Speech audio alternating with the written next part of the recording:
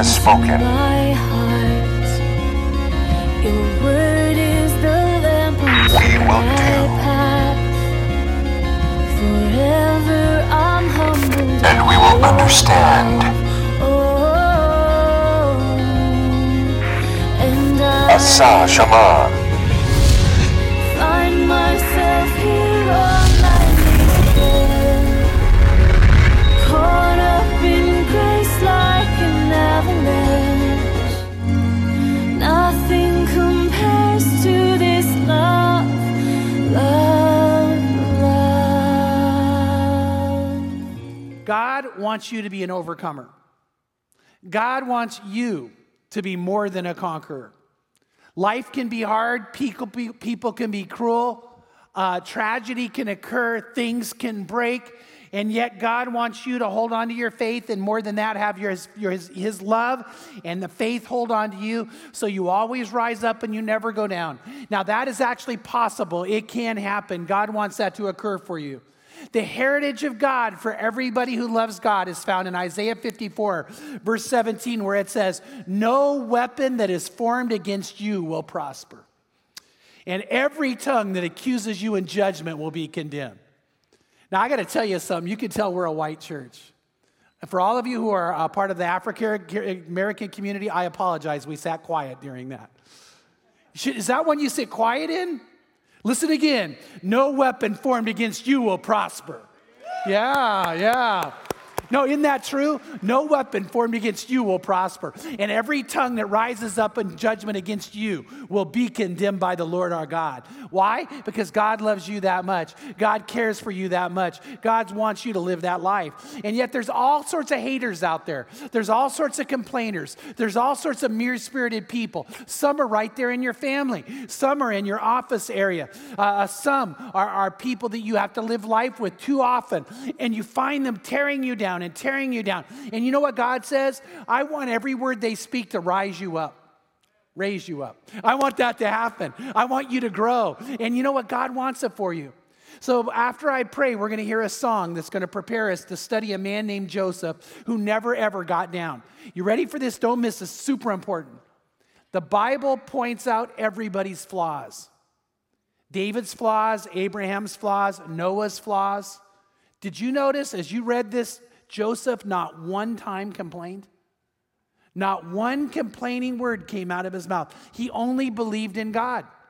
Now, knowing that, you and I can live a life like that too, and that gives you joy, and that gives you an ability to raise up and be used by God. Now, the song we're about to hear after I pray is a song that I love. It's called Skyscraper. Man, I love that song. And Demi Lovato sang it, and in some ways, what I understand, it was a response to the incredible, unrelenting attack that the media took on this young girl. I don't know about you, but I can't believe what we think's okay today can be shot at and targeted young people, even though they're famous. And they were unrelenting to the point of almost breaking her. And some people got around her and said, every time they throw a brick at you, you use that to build up. You use that to stand on. That you use that to rise above. And that's what this song's about, that you become a skyscraper. So the more negative things that come your way, the more positive you become. The more attacks you get, the stronger you are. The more people try to take you down, the higher you fly. And by the way, are you ready? That's not just the message of the song. That's the message of the Bible. That's the message for you, and you need to have that. So let's pray. Father, I pray as Natalia comes to share this song, and even more as we dig into your word, that God, we hold on to the truths of it with all our might.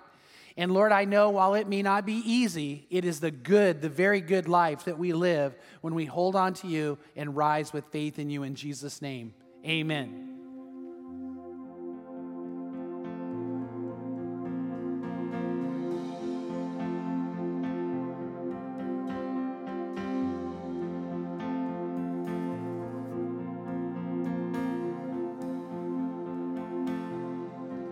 Skies are crying, I am watching, catching teardrops in my hands.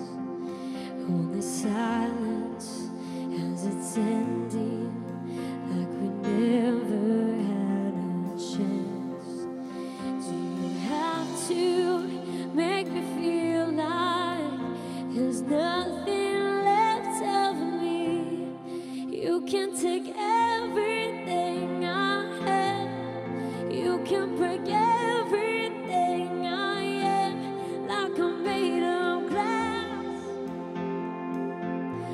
like I'm made of paper.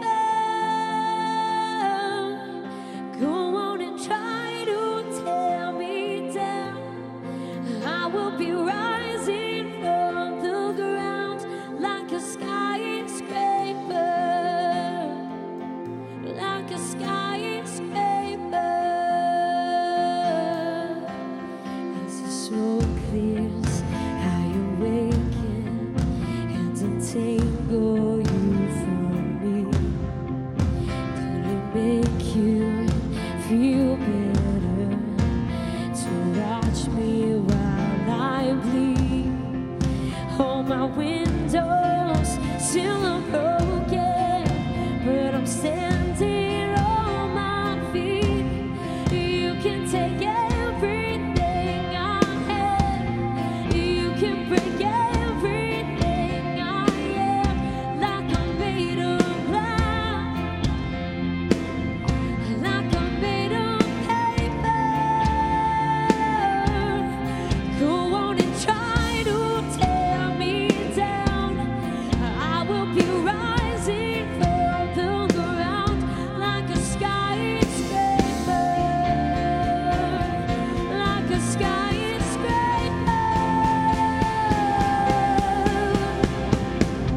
Go round, I'm gonna stay right here. Won't you disappear?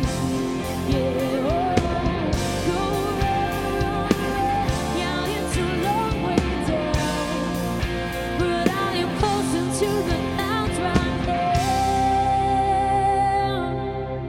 You can take everything I have. You can break everything I am. Like I'm made of glass, like I'm made of paper. Go on and try to tear me down. I will be rising from the ground like a skyscraper, like a skyscraper.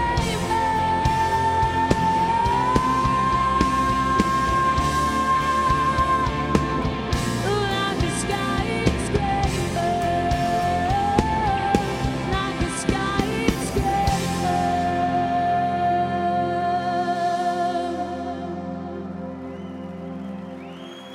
Awesome, Natalia. Oh, wow. Let her know how much we love her. I mean,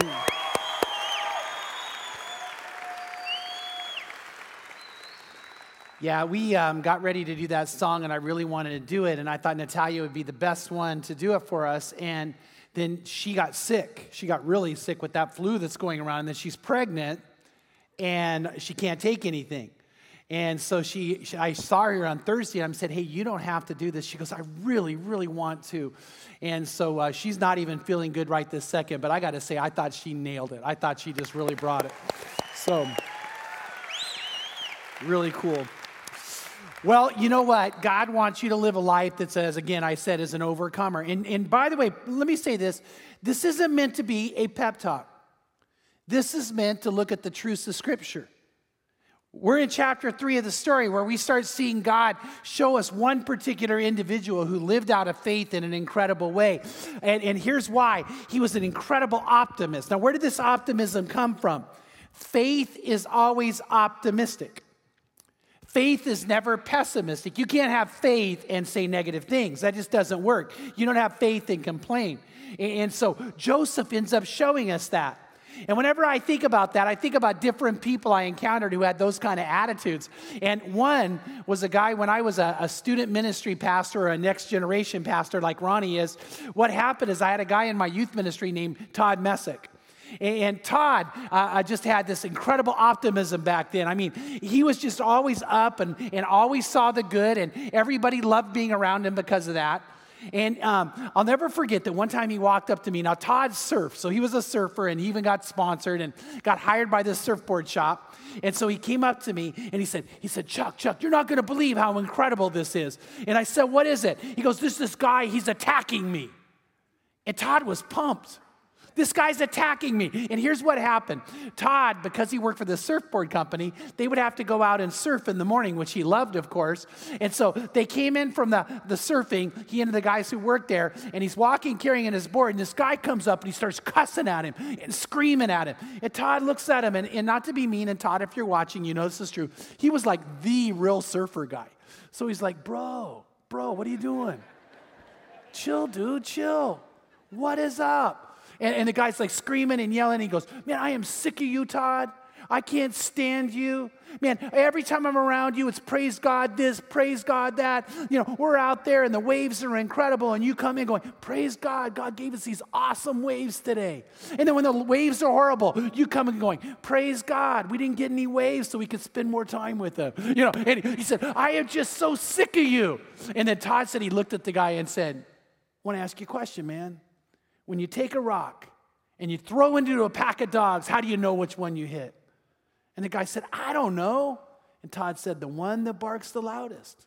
And you're barking pretty loud, dude. Woof, woof. And he said he walked around all day going, woof, woof. You know, and he goes, Chuck, isn't it great? He's against me. I'm getting to him. I'm getting to him. And that was his attitude. If you loved Todd, then he loved you. And if you hated Todd, then he thought, hey, I'm getting to you. And he always saw the good.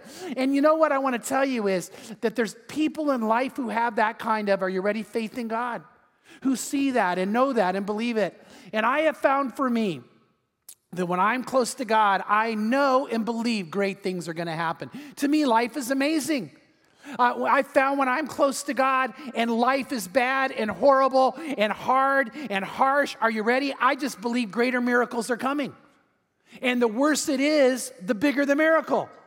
See, I don't know about you, but that's what makes it so amazing to be a Christian, to walk with God, is you know that's going to happen. And I believe with all my heart in Romans 8, verse 28, where it says that God causes all things to work together for good, for those who love him and live their life according to his purpose. You see, if you love the Lord today and you're committed to being a person who lives completely dedicated to the purpose he has for you, God says, I promise, no matter what comes your way, no matter what anyone does, no matter what circumstance occurs, I promise that it will turn it for good.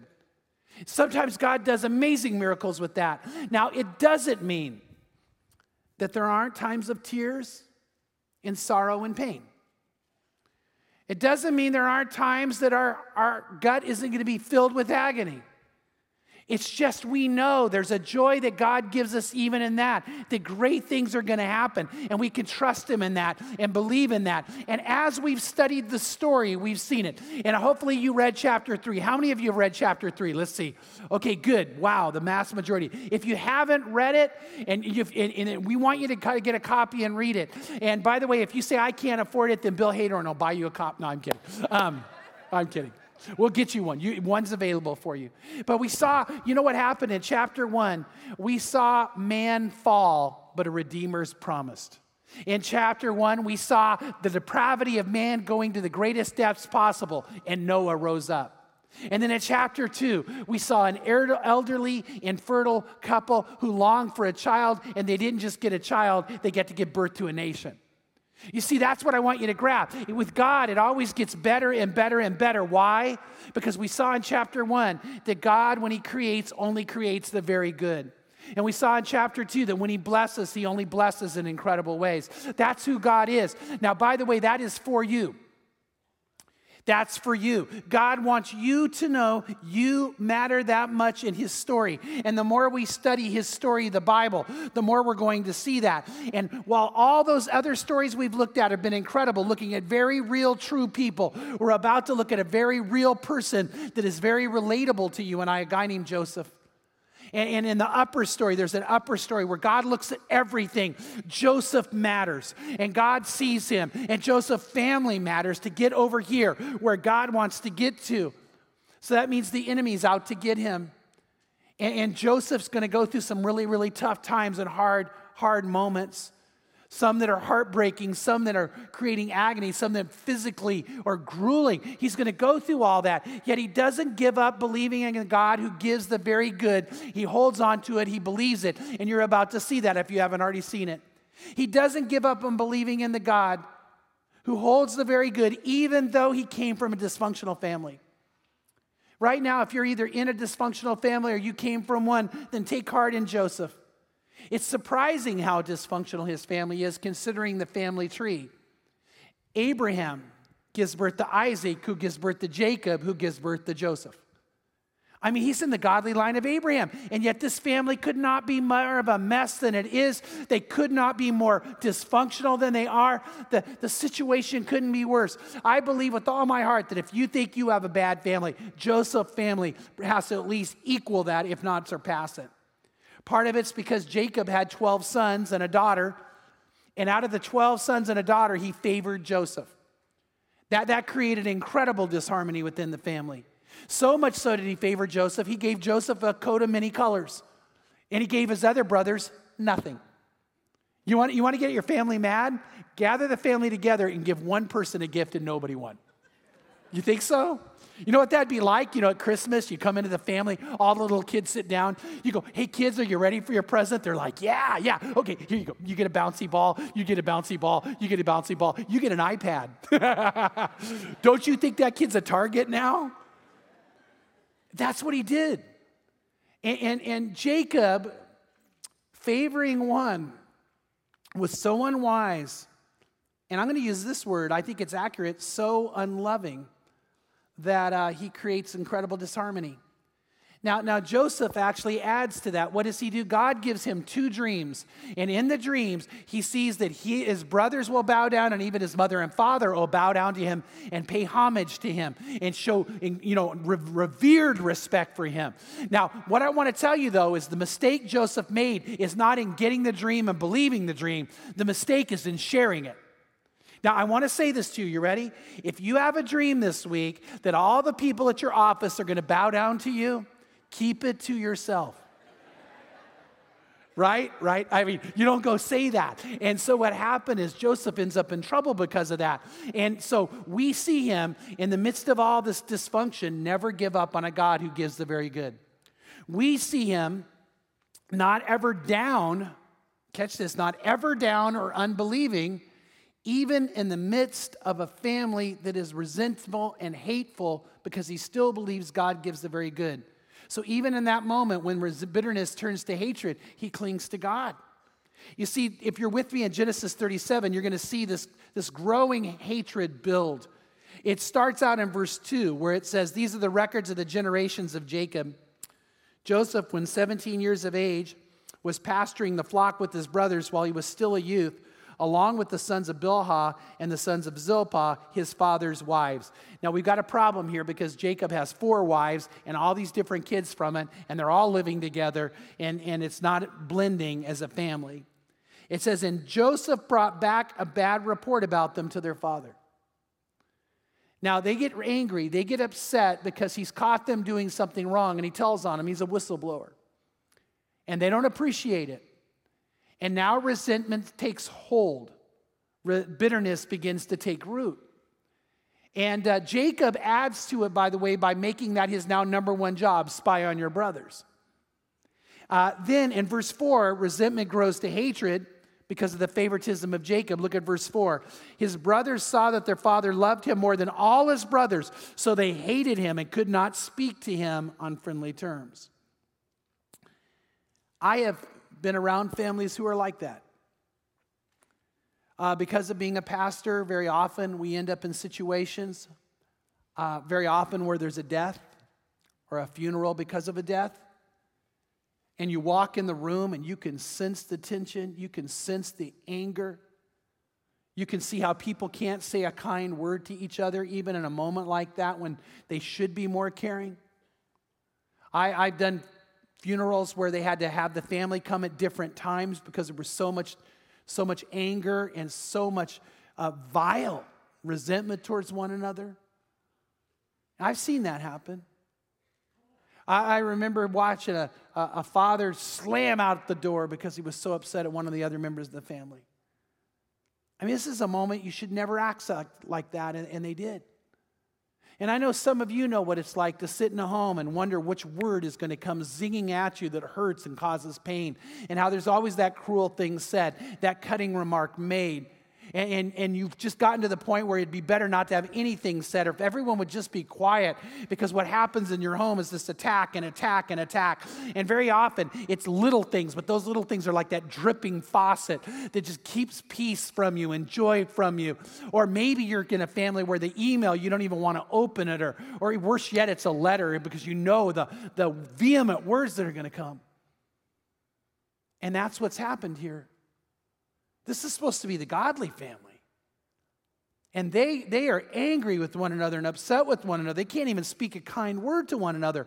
And then it grows even worse when Joseph gets the dreams and shares the dreams. In verse 8 it says, "Then his brothers said to him, 'Are you actually going to reign over us? Or are you really going to rule over us?'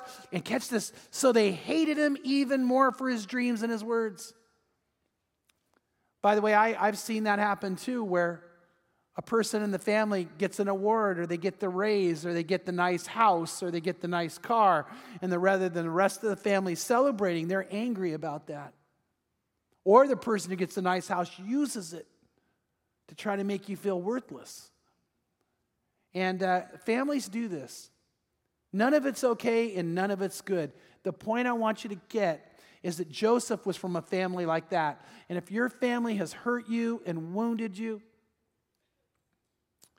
if maybe it's something right now you're living with, or maybe it's something you're trying as hard as you can to forget, and you don't want to carry the baggage of the past, I just want you to know that God doesn't hide this. But there's something amazing about a guy named Joseph who never gives up at all. Now what happens is his brothers now are teaming up against him. And whenever one person's mad or one person's upset, that's bad. But when the mob mentality sets in, it always goes worse and it escalates. Because now their resentment goes to the point of murderous attitudes, murderous words, murderous thoughts, and nearly murderous actions. Why? Because now they're teaming up. And I've seen that happen over and over again. I've seen how one person's mad and they get somebody else with them and the complaining takes off. And what happens is it just grows beyond the perspective it should, because we do that with other people. We fuel the fire. And by the way, godly people don't do that. Godly people try to step away from it. But we could do that. And so now the brothers are egging each other on and urging each other on. And down in verse 19, look what happens. It says, they said to one another. See, Joseph is walking towards them. And it says, they said to one another, "Here comes the dreamer. Now then, come and let us kill him and throw him into one of the pits. And we will say, a wild beast has devoured him. Then let us see what has become of his dreams." And so they grab him and they beat him. And they throw him into the pit with telling him they're going to kill him. And we're told later in Genesis that they heard him crying. They heard him pleading. They heard him begging. And they sat and they ate and rejoiced over his plight. By the way, again, don't miss that abuse in families happens all the time. Not just verbal, but physical.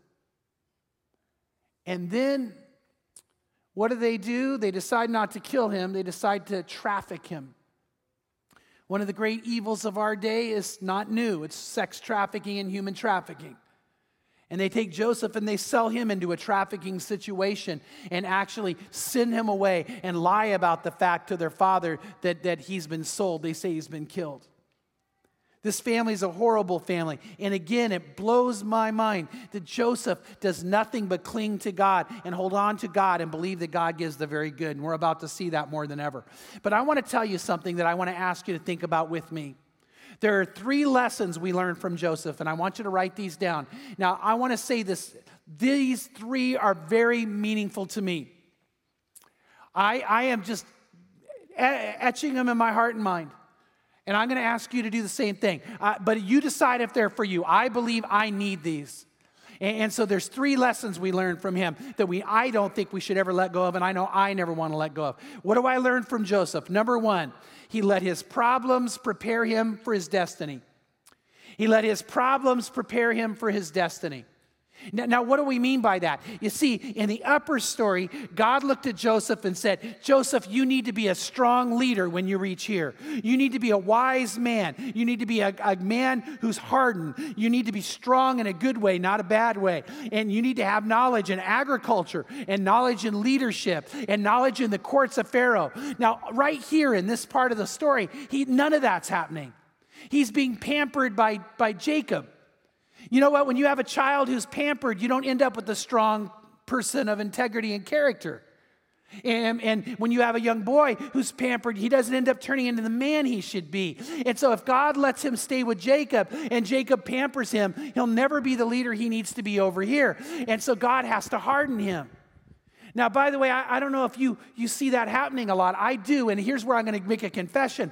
I'm the one who pampers in our family. Pam's the tough one. Liam runs and falls. You know what Pam says? You're not hurt, get up. And I'm like, whoa, what? No, and so I watched the other day. He ran and fell, and he looked around, and I wasn't there. He got up and played. Another day he falls, he sees me, he cries and goes nuts. And you know why? Because I'm going to pamper him, right? But Pam's like, no. Now, if he's genuinely hurt, she'll let him, but she wants him to toughen in a good way. And you know what? God looked at Joseph and said, well, if I leave you here, you're in trouble. Now, he got toughened. He was not just sold to traffickers. These people were horrible. And in Psalm 105, verses 17 through 19, we don't know how long he was with them, but they tortured him. It wasn't a short period of time. He was actually being tortured. And it says in verse 17, God sent a man before them, Joseph, who was sold as a slave. They afflicted his feet with fetters. He himself was laid in irons until the time that his word came to pass. The word of the Lord tested him. God, because he loved him in the upper story and he was too important to the upper story, said, I can't have you being pampered. I'm going to have these things occur in your life. Now, God didn't cause the evil. He goes, I'm going to use it, though, and I'm going to use it to make you stronger. Are you ready? The tough things you and I endure can make us stronger. It can make us better, but we've got to choose to be better and not bitter. You see, God wanted that for him. I look at some of the things that have happened in my past that have made me, I believe with all my heart, a better person today. One of the toughest moments in my life by far was when my oldest son turned away from the Lord. And I appreciate all of you who have been praying for him. And by the way, when he fell away and turned away, and I said, Rich, what are we going to do? I mean, I can't keep, it's no way it's going to stay secret. And he said, I know, you need to tell. So I have his permission these times to do it. But to stand in front of the church and say, hey, I've always thought I had a perfect family, and now it's not. And my heart broke. And there's nothing to me almost worse in life than that. And I got to tell you, to have people come around me and pray for me. The elders of CCV gathered around and laid hands and prayed. And I want to say this. I think I became a better pastor to people who are hurting because I was hurting. I think I'm less quick to judge. I'm more in tune to cry because of that pain. When I've lost different relatives through death, including my father and my grandmother and my grandfather, who I was very, very close to. Each one of those made me more sensitive to when you lose someone you love. It's made me better. I just know that God has used moments in my life that have been the most heartbreaking ever just to change me. One of the big ones, we were in a horrible car accident, and it just changed the way I look at life. And God uses those when we let him to make us better and stronger. Because in the upper story, by the way, again, I mean this. This isn't a pep talk. You matter. You matter to God in the upper story. And so when he looks at you, he wants to use these times to prepare you for the destiny he wants you to grab hold of. So Joseph let his problems prepare him for his destiny. You see, God in the upper story knew that way over here, he had to know agriculture. But being the son of a shepherd, he never would. So he had him sold to a man named Potiphar, and then Potiphar taught him agriculture. Potiphar also taught him how to act in the courts of Pharaoh, because over here he had to know how to act in the courts of Pharaoh. And then he still needed to know how to lead difficult people. So God moved into a prison, and he caused him to be a leader in a prison. And I want to say without a shadow of a doubt, probably leading people who are in prison is a difficult thing to do. Do you think? And so then before he's ever given this role, he knows the courts of Pharaoh. He knows how to lead difficult people, and he knows agriculture. And God used all of that to get him to where he was. It was all used and planned by God in an amazing way. So here's the question I want to have for you. What is God preparing you for? What is it that he looks at? And if you say, my life is tough, I think that means you have a greater calling than ever. I think there's more for you. I think it's going to be far more incredible. Every disappointment, every difficult time is there. And you might say, but every door seems to close on me. Then God is opening big windows for you. So just get ready for that. And I love that you know it. The second thing is this. The second lesson is he did not let disappointment justify disobedience. He did not let disappointment justify disobedience. This is big. Because I'll tell you, I do. Anybody else do that? I got to be honest, I'll get super confessional here. It might not sound like it, but I'm going to tell you. A couple of weeks ago, I just was having a tough time with some people, and I was very frustrated, and I was just almost angry about it. So you know what I did? On the way home, I stopped and grabbed a half-gallon of Dreyer's ice cream and went and sat on the couch and ate it. Because they made me. They made me. I ate the whole thing. Now, it's not okay. I'll tell you a lesson I learned. Are you ready? Whenever my mind and my mouth are motivated by frustration, I'm never godly, loving, or correct. God's been showing me that. Whenever I let my mind or mouth be motivated by frustration, I'm never godly, and I'm never loving, and I'm never correct. I'm always wrong. Now, you ready? See, we can't let other people or other instances or circumstances allow us to justify disobedience in God. We can't let disappointment do that. And we see that happen way too often. The parent that screams at their child because you made me act like that. Or the person who's at work and they're taking money they shouldn't take, or taking things from their company they shouldn't take because they're not appreciated. Or the person who sits at home self-medicating with alcohol or drugs because life is hard and how other people are acting. Or the girl who gives their body away to a guy because of how her parents treated her. And you just start seeing that occur. The man who has an affair because his wife's not loving and caring. And we just can't do that. We can't let our morality and our moral compass be based on what happens to us in life. We've got to have a greater calling than that and a truer sense of direction. What happens to Joseph is he's put into the care of Potiphar. Potiphar buys him. And a lot of people aren't aware of this. Potiphar was the captain of the bodyguard. Now, what does that mean? He was the head of the Secret Service. And in Genesis 39, verse 1, we're told a Hebrew word. Potiphar was a saris. A saris is a eunuch. It means he went through a surgical procedure so he could not be intimate with a woman. Now, why is that? He probably, more likely than not, started rising up in the courts of Pharaoh, and especially in the bodyguard of Pharaoh. So if you have a bodyguard, you need to make sure that, number one, they can't have an affair with any of the women you have, but number two, they can't be seduced. By taking this away, no woman could seduce this person into turning on Pharaoh. And so that would be the more customary thing to do. Well, then when he came the head of all the bodyguard, he would have been given a position of prominence, power, and possessions. He would have got lots of possessions. One of those possessions would have been he would be given a beautiful wife. You might say, well, why? He can't do anything with her. As a trophy wife. And she was probably very beautiful. And so he's bought and he's brought into the home of Potiphar.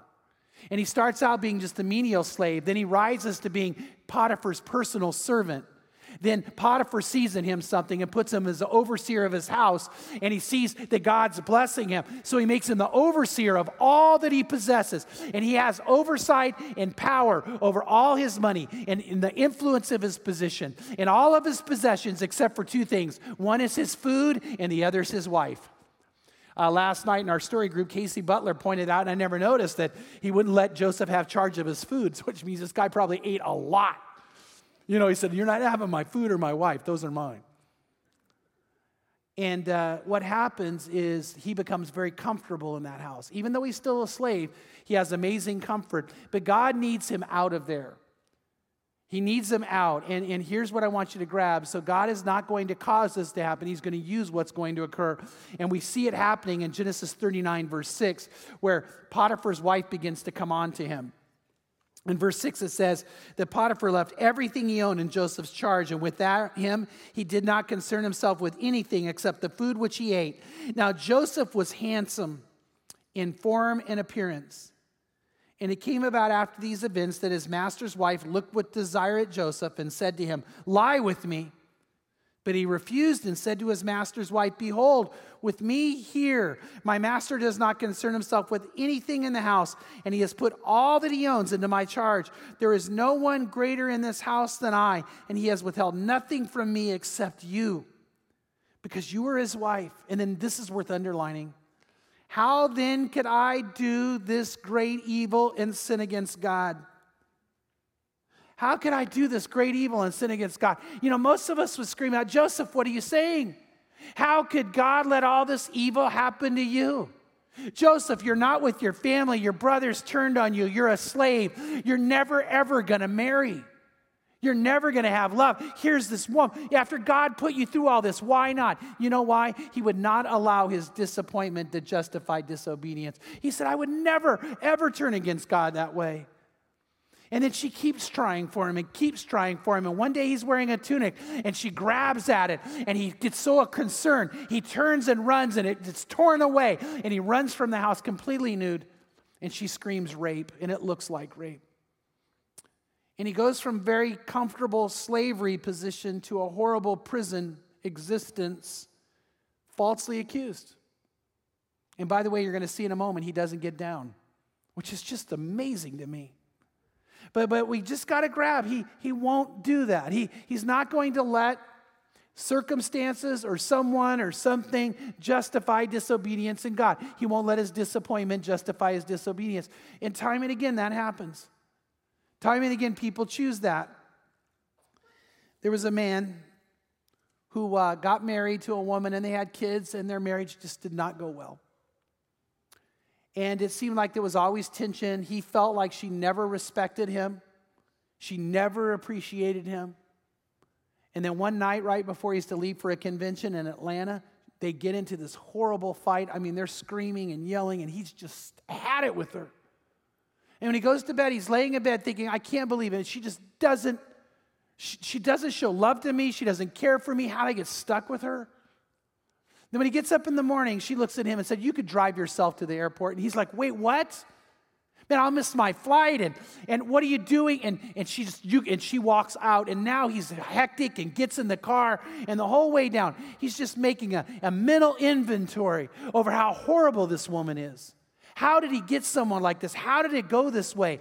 And then when he finally makes his flight, barely making it, to fly to Atlanta, he's thinking in his mind, "You know what, I'm sick of this, of her attitude." And he starts thinking about it. You know what? You know who does more around the house? I do more around the house. Who does more for the kids? I do more for the kids. And on top of that, I work. And I buy her all these things. And all she can say to me is, "Why do you travel so much?" And then he goes, he was just infuriated. No respect, no love, no affection. And no appreciation. So he gets this convention, a large convention in Atlanta, and he's in a bar, and a call girl approaches him. And she's beautiful, saying all the right things. So they go up to his hotel room. And he feels like at least someone cares for me, but he's got to pay for that. And then when she leaves, he is devastated with guilt. He can't believe he's done it, so he picks up the phone and he calls his wife, and when she answers, she's a different woman. She's crying. She said, "I can't believe you called. I don't deserve it." She goes, "I've been thinking about it. I have been a horrible wife to you. You don't deserve to be treated the way you do. I don't show any appreciation. I am so sorry, and if you would, I would do anything to get our marriage right. I cannot tell you how I'm just ready to do whatever it takes so you could be treated right and we can have the marriage we need." And he's on the phone thinking about what he just did. Well, when he lands at the airport, she's waiting. She had someone drive her there. And then they get in the car and drive home. And And when they get home, she's had someone take care of the kids so they can be alone and talk and share. And then they become very, very intimate. And they have an intimate experience like he'd always wished they would. But that night, two things occurred. One is she became pregnant with their next child. The other is he gave her a sexually transmitted disease that she would never get over. And she would give that disease to the baby. Now, when he shares this story, he talks about how he can't believe that he gave into that, especially because he was a Christian. Now, their marriage, they held together. It wasn't easy. But he let disappointment justify disobedience. And, I want to say, you might say, well, I only do it in little ways. Little things can matter. We just need to have an attitude, period. We won't do that. And here's why. I'm not trying to be condemning, and I'm not even trying to create paranoia. I'm saying something I believe the Bible shows us. Cling to God, trust in God, have faith in God, and then in the end, you're going to have a joy from God that's your strength. And you matter too much to God for this. And if you've ever allowed yourself recently to give into this, know that God sent His Son, Jesus Christ, to forgive you, cleanse you, and love you. But He wants you not to live that kind of life anymore. He wants you and I to choose to be better, and we can be. That's His desire for us, and we have to grab that. Then it comes to our third lesson. Don't miss this. The third lesson's this. He did not let present circumstances kill his dreams. He did not let present circumstances kill his dreams. Now, this blows my mind. I want you to think about this, because what happens, he ends up being put in jail, and then being Joseph, he rises up to oversee the jail, and then in Genesis 40, Potiphar shows up. And Potiphar now puts him ahead of a special section of the jail where he oversees the highest level of governmental prisoners. And this is where he learns more about Pharaoh, more about the court. And one day, Joseph walks in, and he sees a cupbearer and a baker, and they look sad. And do you remember what he said? He goes, "Why are you sad?" Now, think about this. The answer's pretty easy. We're in prison. Joseph's like, wait, why are you sad? Joseph, we're in prison. I don't get it. I'm not sad. Why would anybody be sad? We're in prison. Let's sing. And did you catch what he did? Like, he's shocked anybody would be sad in prison. And then they say, well, we had a dream last night, and we don't know what to make of it. And look at Genesis 40, verse 8. Then they said to him, "We have had a dream, and there is no one to interpret it." And then Joseph said to him, "Do not interpretations belong to God?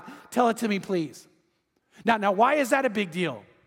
Joseph is saying, hey, God gave me dreams, and they're going to come true. Did you catch that? Now, you might say, well, Joseph, are you crazy? God's dream said you would rise up to a point where you're even your mom and dad, and everybody would see you of such importance, they would just honor you. You're in prison.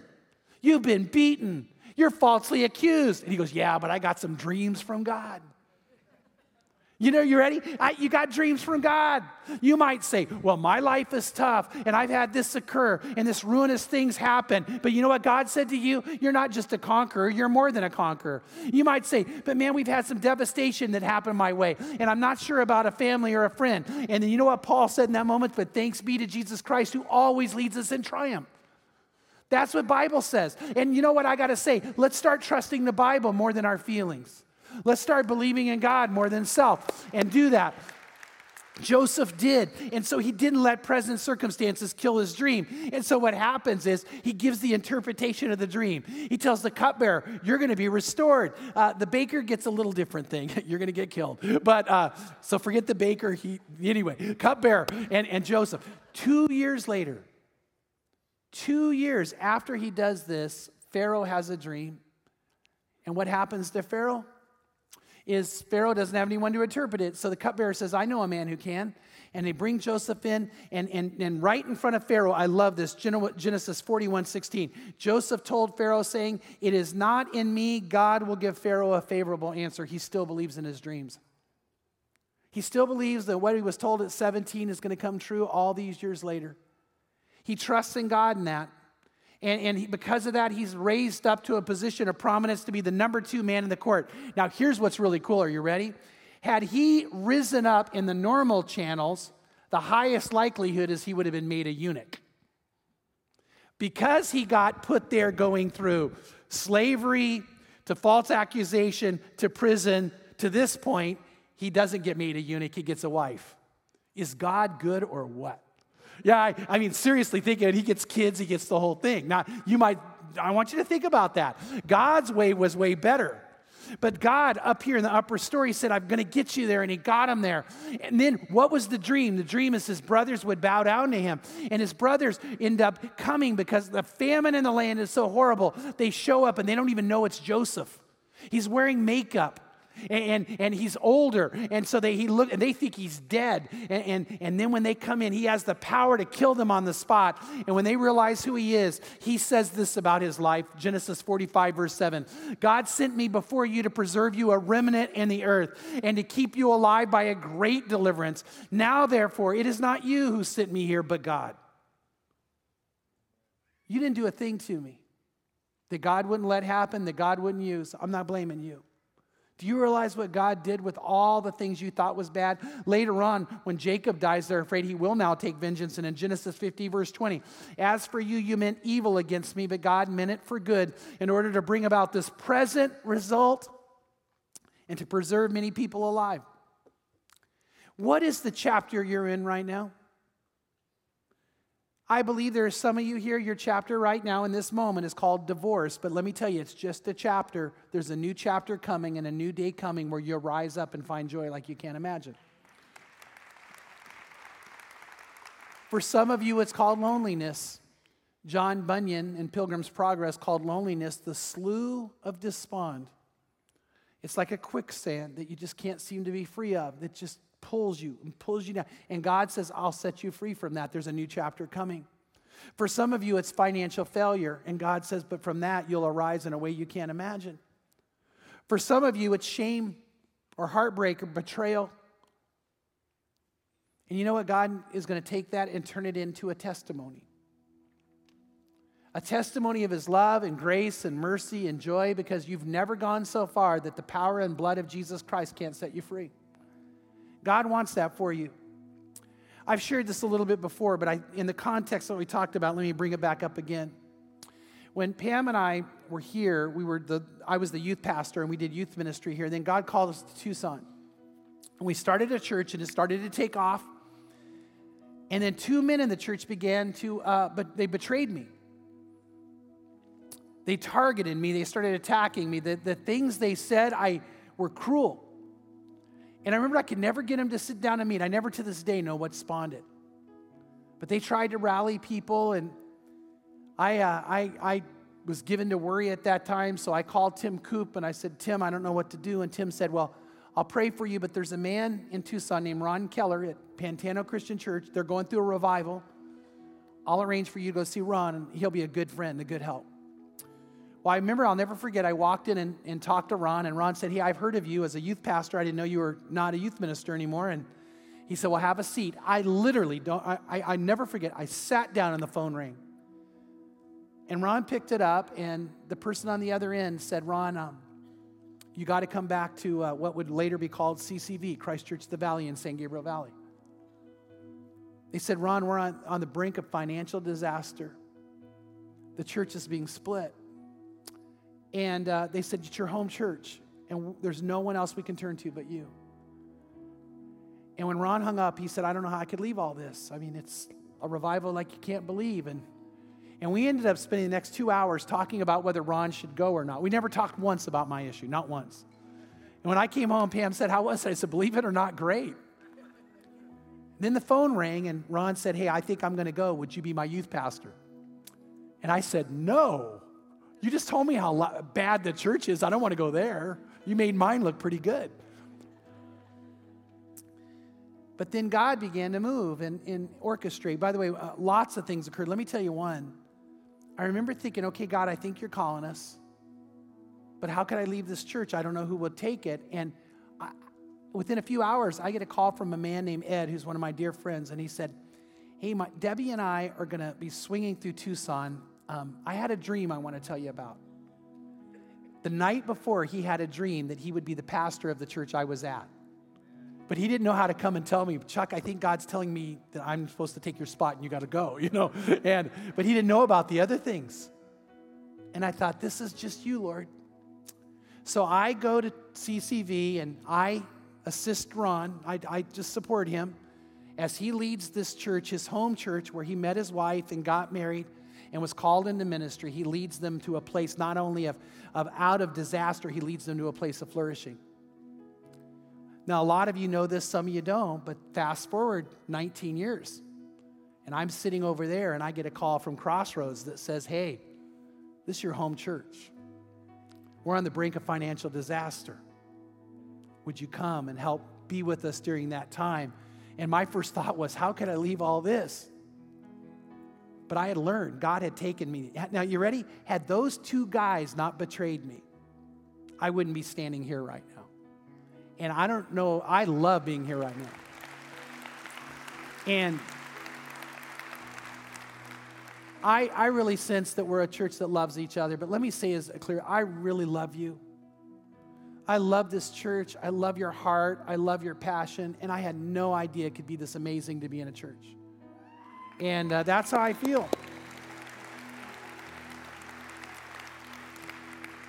But God prepared me for this moment, and God's preparing you for your moment and your time and your destiny. And I'm hoping you're willing to grab hold of it.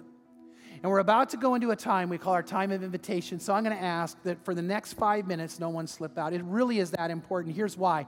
We don't want to distract anybody right now who God's got a special message for you. We want you to know, every one of you to know that God has a calling in your life and you matter. And in this story, you're a vital part of God's story. But I also want you to know this. There's some of you here today who you've never given your life to Christ. And today's the day to do it. You might ask, how do I do that? And here's the answer. You pray and tell them. And that's why this time is important. In a moment, I'm going to ask all of our church family to start praying for people who need to make this decision. And then I'm going to ask anybody here right now who's ready to say yes to God, I'm going to ask you to whisper a prayer with me right where you sit. It's almost like we're doing your wedding vows, but you're doing it to God. And you're saying to God, I'm ready to say yes to you. I want to be yours. And you're asking God to come and touch you and love you.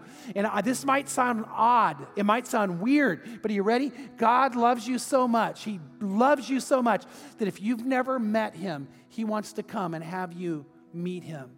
He wants to come into your life, come into your heart. He wants to adopt you as his child. You just need to tell him you're ready to say yes. And I'm hoping today there are many, many of you who do. Today there are some of you who are Christians. You need to come back to God. Maybe you're not on fire for the Lord. It's just kind of dissipated, but you need to grab back hold of it. Maybe you've forgotten how important you are to God, and you need to be reminded of that and come back to him. Maybe you've blown it. Maybe you've done some things you shouldn't have done, but I want to tell you, if you have, let me be as clear as I can, and I know this is true. God could not love you more than he does right now. He loves you. He just wants you back. So I want to tell you, I'm hoping some of you come back. The other thing right now is there's some of you here who are hurt. I mean, we talked about pain, and you've got it. God is the great healer, and I would love for you to open up to him, and when you leave this place, you leave all the baggage behind. How do you do that? You just make this commitment. Let's go to God in prayer right now. God, you truly have become our Father, our Abba, our Dad. And I ask you right now, Lord, I know you're here, and I know there are people here you want to touch, and we're asking for them. For some, it's going to be hard to let go of some things, but they need to let go. And if they would open up their hands to you, for some of them, Lord, you'd take hurt, you'd take pain. For some, you'd take away the thoughts and the words that have defined them too long. Because, Lord, they're great and they're incredible, and they've been told by too many people they don't have worth, but they're priceless to you. And God, I pray they would know it. And for the person who's been hurt that way, the person who's been attacked that way, time and again, and they've wondered why them? God, I pray today they would know that the real why is, why would you send your son for them? It's because you love them. And now, right now, I pray they're going to open up to the love and the care and the healing in their heart. Father, for the person here who's made some decisions and taken some steps and actions they shouldn't have taken, I pray for a girl who's here today and she did something she shouldn't have done because she was hurt. And God, today she can be made pure and whiter than snow. She can feel innocent and clean again. Father, I pray for a person who's sitting here and one of the stories I told just was too much them. And God, you brought it to my mind because you wanted to get a message to them that they're loved and they can come back to you. Father, for the person who's here today and they sense there really is something for them, but they need to dedicate their life to you, I pray they would. And for the person who needs to open up for the first time, I pray, God, your Spirit is drawing right now. Right now, while we're praying, I'm going to lead a prayer. And if you're ready to say yes to God, I want you to pray it with me. Let's just say it together. Here it is. Ready? Just say these words if you're ready to say yes to God. Say, Lord Jesus, I know you love me. And I know you died on the cross to forgive me and to cleanse me from all my sin, to heal me from all my hurt and all my pain, to free me from my past and from my fears and from myself. And I want this, and I want you. So I say yes. Just get those words out. I say yes. Yes, I want you, and yes, I want the life you have for me. So I open my heart to you. Please fill me with your love. Please fill me with your Spirit. And help me live the life I was made to live. And help me be the person you've made me to be. Because I'm yours. I'm yours now and forever. In Jesus' name, amen. And if you pray that prayer, praise God for you.